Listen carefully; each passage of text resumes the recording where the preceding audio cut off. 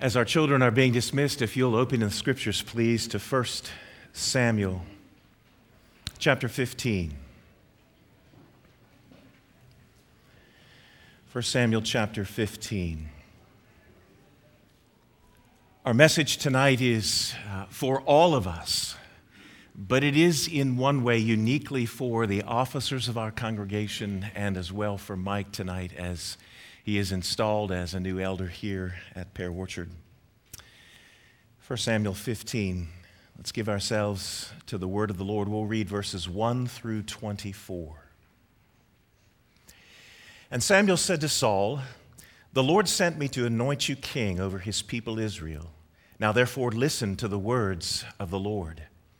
Thus says the Lord of hosts, I have noted what Amalek did to Israel in opposing them on the day when they came up out of Egypt.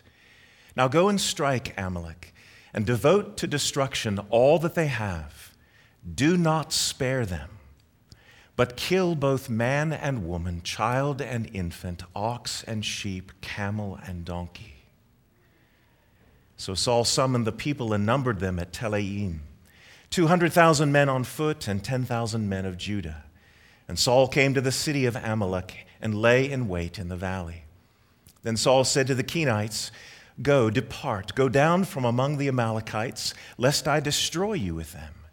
For you showed kindness to all the people of Israel when they came up out of Egypt." So the Kenites departed from among the Amalekites. And Saul defeated the Amalekites from Havilah as far as Shur, which is east of Egypt. And he took Agag, the king of the Amalekites, alive, and devoted to destruction all the people with the edge of the sword. But Saul and the people spared Agag, and the best of the sheep and of the oxen, and of the fatted calves and the lambs, and all that was good, and would not utterly destroy them. All that was despised and worthless they devoted to destruction. Then the word of the Lord came to Samuel. "I regret that I have made Saul king, for he has turned back from following me and has not performed my commandments." And Samuel was angry, and he cried to the Lord all night. And Samuel rose early to meet Saul in the morning, and it was told Samuel, Saul came to Carmel, and behold, he set up a monument for himself, and turned and passed on and went down to Gilgal. And Samuel came to Saul, and Saul said to him, "Blessed be you to the Lord. I have performed the commandment of the Lord." And Samuel said, "What then is this bleating of sheep in my ears, and the lowing of the oxen that I hear?" Saul said, "They have brought them from the Amalekites. For the people spared the best of the sheep and of the oxen to sacrifice to the Lord your God, and the rest we have devoted to destruction." Then Samuel said to Saul, "Stop. I will tell you what the Lord said to me this night." And he said to him, "Speak."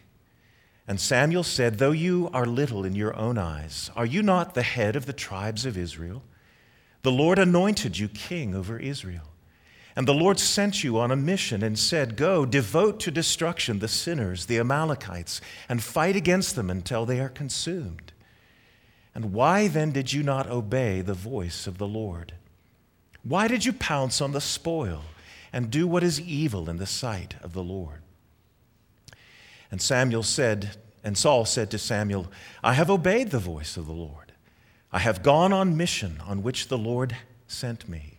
I have brought Agag, the king of Amalek, and I have devoted the Amalekites to destruction. But the people took the spoil, the sheep and the oxen, the best of the things devoted to destruction, to sacrifice to the Lord your God in Gilgal." And Samuel said, "Has the Lord as great delight in burnt offerings and sacrifices as in obeying the voice of the Lord? Behold, to obey is better than sacrifice, to listen than the fat of rams. For rebellion is as the sin of divination, and presumption is as iniquity and idolatry. Because you have rejected the word of the Lord, he also has rejected you from being king." Saul said to Samuel, "I have sinned, for I have transgressed the commandment of the Lord and your words, because I feared the people and obeyed their voice." Let's pray together. Father, as we turn to your word tonight, we also, with great thanksgiving, acknowledge the beauty and the majesty of what you have done for your own honor through Lee and Emma these 40 years. We praise you for how you have made them your servants, how you have kept them, how you have quite literally fed them body and soul. And now, Lord, in these latter years, we do pray that your hand would be mighty upon them, that you would give in return, Lord, a gracious reward for the great number of cups of cool water to which they poured out on the mission field. Lord, now grant that we would understand your word and be challenged by it. We pray in Jesus' name. Amen. Between two farms in Valley View, Alberta, some years ago, you could find two parallel fences, only 2 feet apart, which ran for a half a mile. Why would there be two fences when one would do? Well, two farmers, Paul and Oscar, had a disagreement that erupted into a feud. Paul wanted to build a fence between their land and split the cost, but Oscar was unwilling to contribute. And since he wanted to keep cattle on his own land, Paul went ahead and built the fence anyway. After the fence was completed, Oscar said to Saul, "I see that we have a fence." "What do you mean, we?" Paul replied. "I had the property lines surveyed and built the fence 2 feet inside my land. And that means that some of my land is outside the fence. If any of your cows set foot on my land, I will shoot them." Oscar, knowing that Paul wasn't joking, when he eventually decided to use his land adjoining Paul's for pasture, he was forced to build another fence 2 feet away. Oscar and Paul are both gone now, but their double fence stands as a monument to the price that we pay for stubborn hard-heartedness. Well, our text of Scripture rehearses for us the troublesome outcomes for Saul, the earliest king of Israel, due to many things, but certainly his hard-heartedness to the Lord. Our text is dripping with a multitude of spiritual lessons on sacred leadership. And it's well suited to our context tonight as we install Mike as a new elder here at Pear Orchard. Our text unfolds some of the events that led to the rejection of Saul as Israel's king.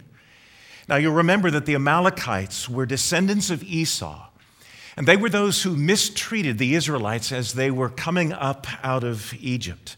In Exodus chapter 17, Moses prophesied that one day God would deal with the Amalekites. The key to understanding our passage rests in the words of verse 1. Read it with me. "The Lord sent me to anoint you king over his people Israel. Now, therefore, listen to the words of the Lord." Listen to the words of the Lord. So key for us tonight as a congregation and in all the days of our lives as a people of God is that we too, as believers, especially as office bearers in the church of Christ, that we listen to the word of the Lord, that we heed the Lord's counsel. We must guard against a willful stubbornness of heart. Now look again with me at verse 3. It is a very difficult word. This is among the most hard of the prophetic statements that you'll see anywhere in the Scriptures. Saul is commanded to bring harem warfare on the Amalekites, holy war, to place these people and everything that belonged to them under the ban of God's holy wrath. Now, this is the reign of God breaking in time and space in a remarkably powerful way. But I want you to hold this thought in mind, that also remember that this is but a foretaste of what God will do in the last day when he wraps up history. This is a foretaste of God's righteous judgment when history closes.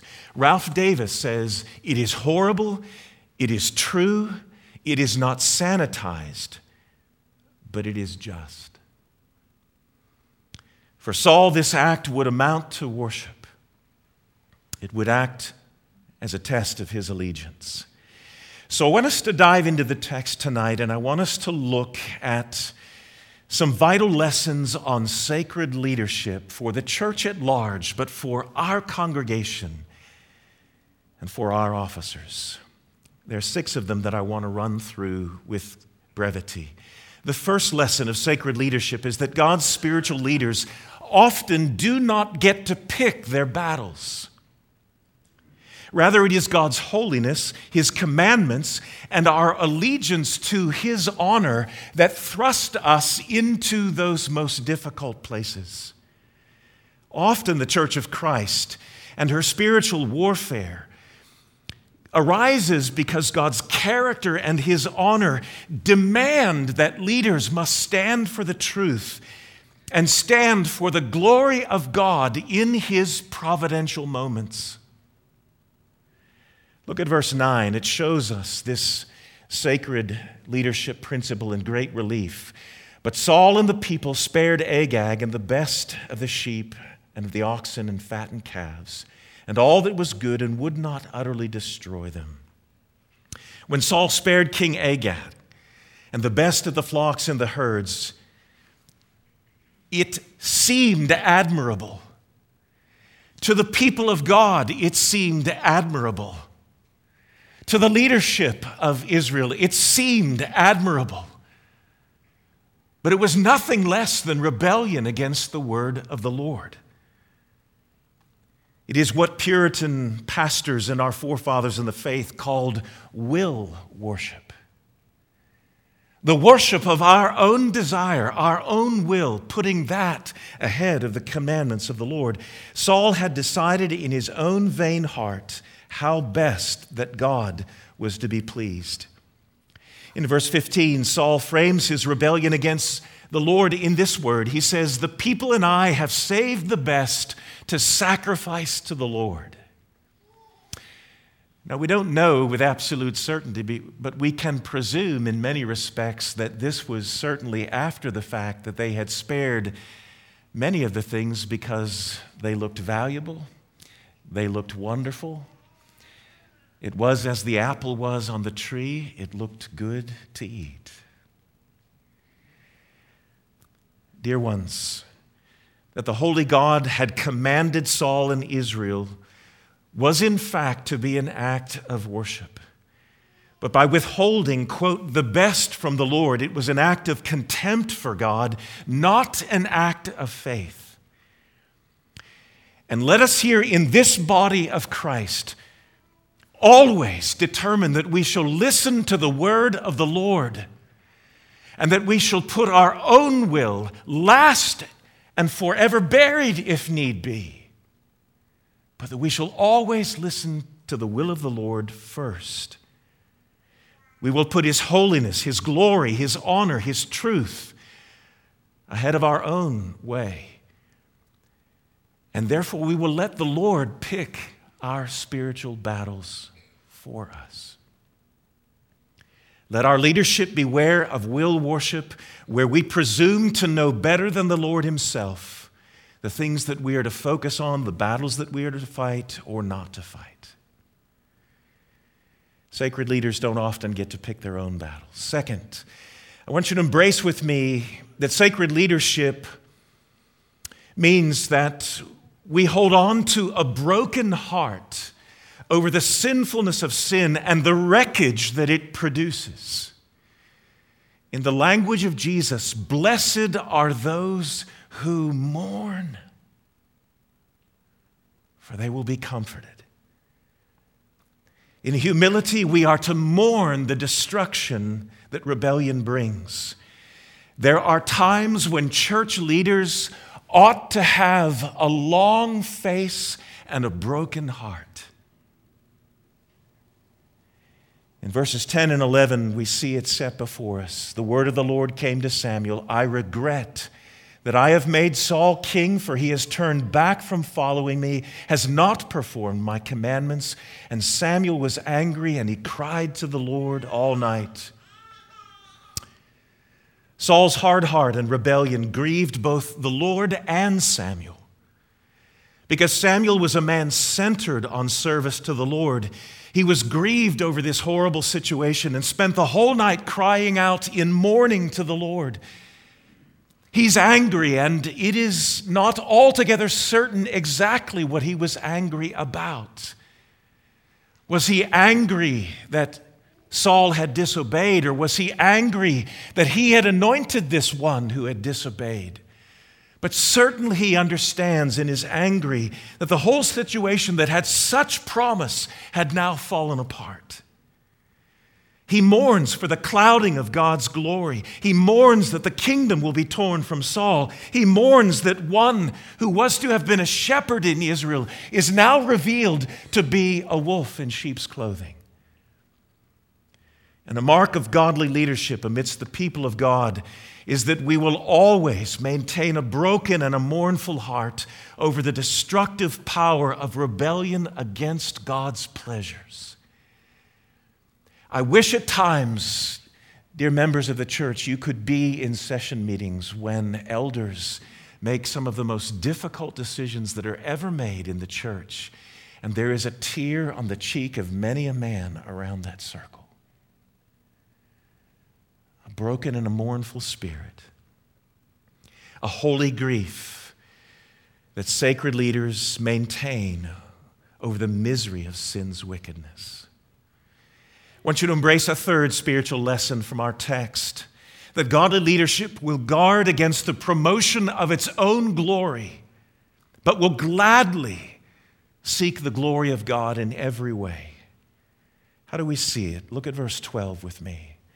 And Samuel rose early to meet Saul in the morning, and it was told Samuel, Saul came to Carmel, and behold, he set up a monument for himself. Saul presumed that the victory over the Amalekites was due to his own leadership. He believed that his own strength and savvy and strength had won the day. To mark his own worth and exalt himself before the people, he had a monument erected to himself. Now, who of us here would ever do that?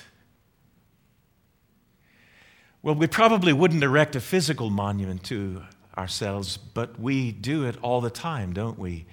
When we toot our own horn about whatever it may be. And we're establishing in the eyes of others that they should have a monument to our greatness. Saul could have done the right thing.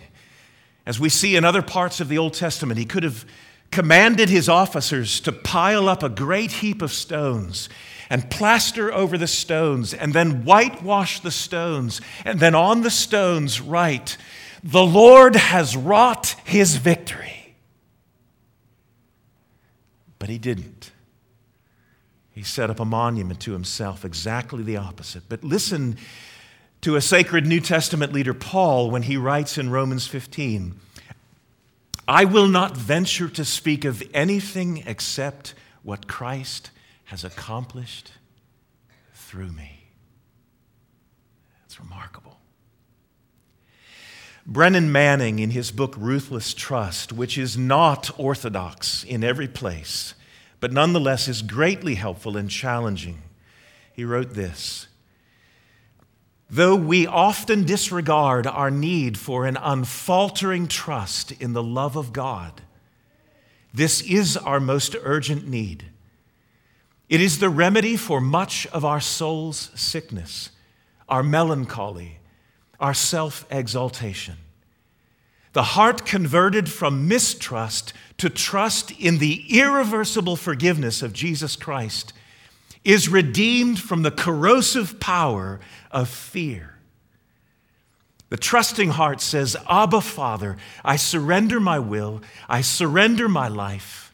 It is yours entirely, and with boundless confidence, for you are my ever-loving Father.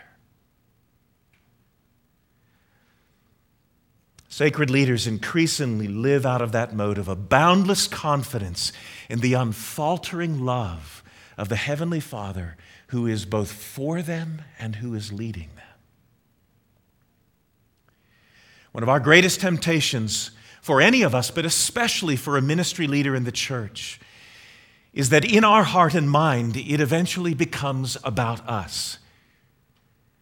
The truest sacred leaders are always seeking to make it about God's pleasure for the fame of His own name. And so we guard against this self-deception for vainglory. Saul becomes so blinded by his own self-deceit and personal glory that even when he's confronted by the utter facts of his rebellion, in a rather humorous way by Samuel, "What is this bleating of sheep that I hear in my ears?" He still has the audacity to deny it and say, "But I have obeyed the voice of the Lord. I have gone on the mission the Lord has sent me." Blinded by self-glory, he had no heart left for the glory of God. Sacred leadership will guard against self-promotion and be quick to seek the rightful place of God's exaltation. Look with me at a fourth lesson on sacred leadership. It is that spiritual leadership, attuned to the kind of worship and offerings that truly please the Lord. It is spiritual leadership that does not invent ways to offer sacrifice and worship to God with which He is not pleased. Our passage crescendos with one of the greatest poetic passages in all of Scripture, certainly in the Old Testament. Look at verses 22 and 23. Let me read them again. "Has the Lord as great delight in burnt offerings and sacrifices as in obeying the voice of the Lord? Behold, to obey is better than sacrifice, and to listen than the fat of rams. For rebellion is as the sin of divination, and presumption is as iniquity and idolatry."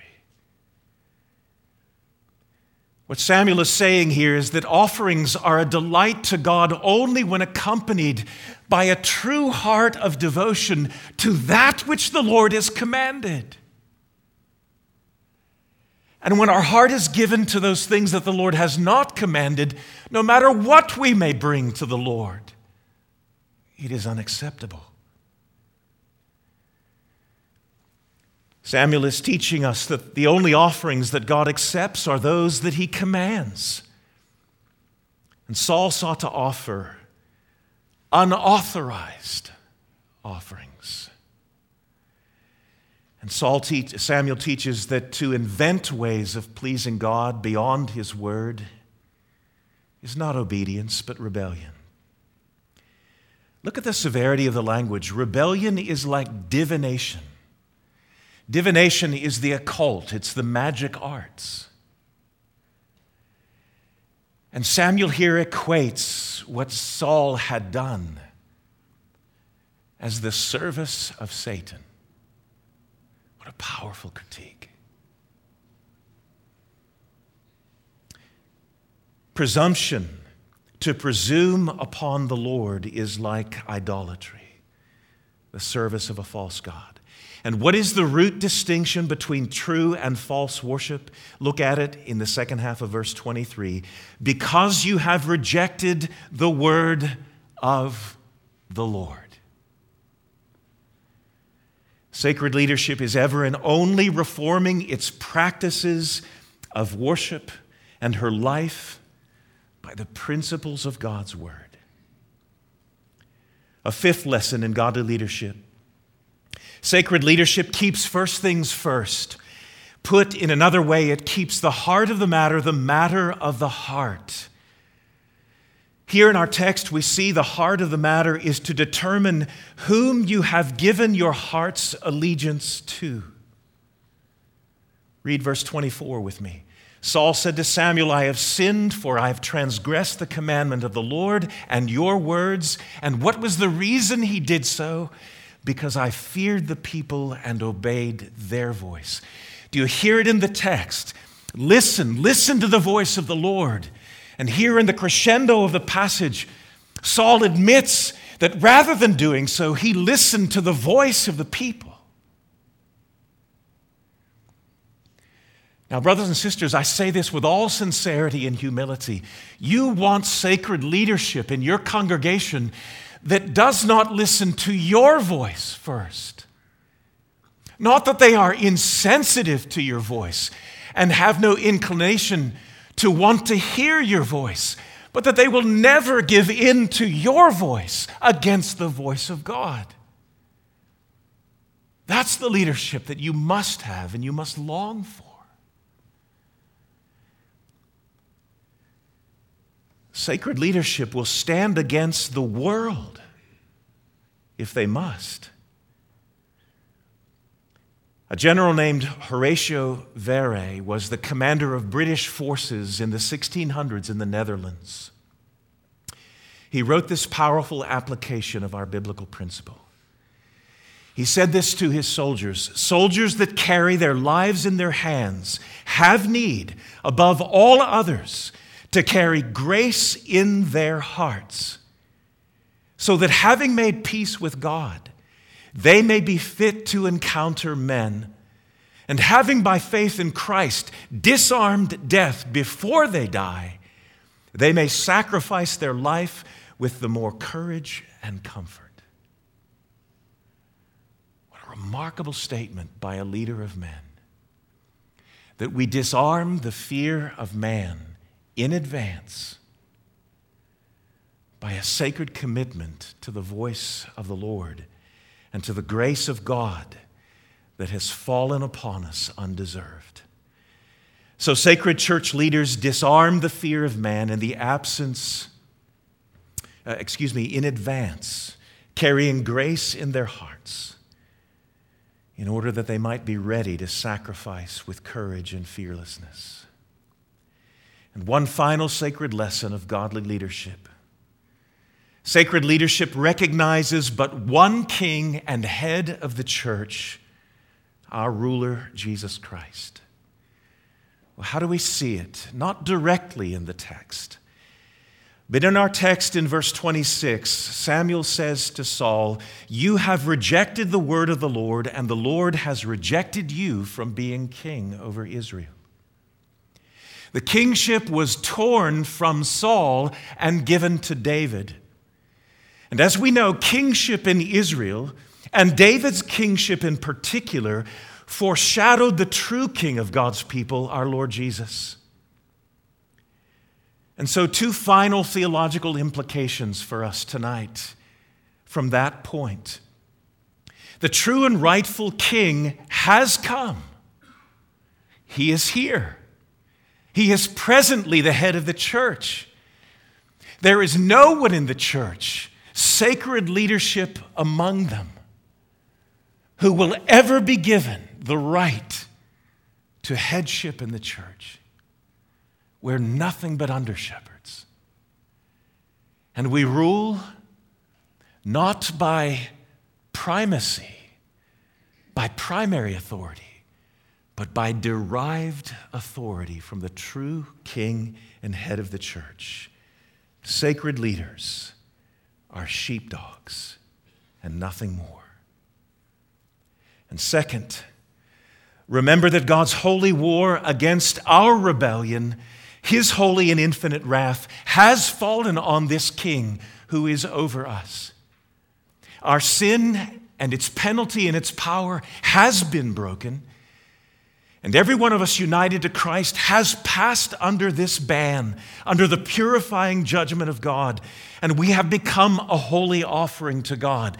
But for our purposes tonight, sacred leadership is a holy offering to God. It is not a holy offering first and foremost to God's people. It is God's gift to his church that is meant to have its gaze fixed upon him. Sacred leadership has become united to Christ and is devoted to him as an offering. Sacred leadership is devoted to the honors and the pleasures of the king. And sacred leadership is holy unto the Lord and set apart for him alone. For every leader who is here tonight and all of the leaders in our congregation, be they men or women in our women's ministry, sacred leadership must live knowing daily whose heart, our heart in advance, has already been given to. We must know whose we are. Let's pray together. Father, how we thank you for this ever brief review. We thank you for the ways in which this man who becomes a foil for us with mistaken principles of leadership, we ask you, Lord, now what we have seen and heard, write upon the leaders in this place. We beg you. We beg you for the next generation of leadership, whomever you may call, that this will be the kind of man, this will be kind of woman, only who can ascend to a place of servant leadership. We ask it with our gaze fixed upon Christ in his sweet name.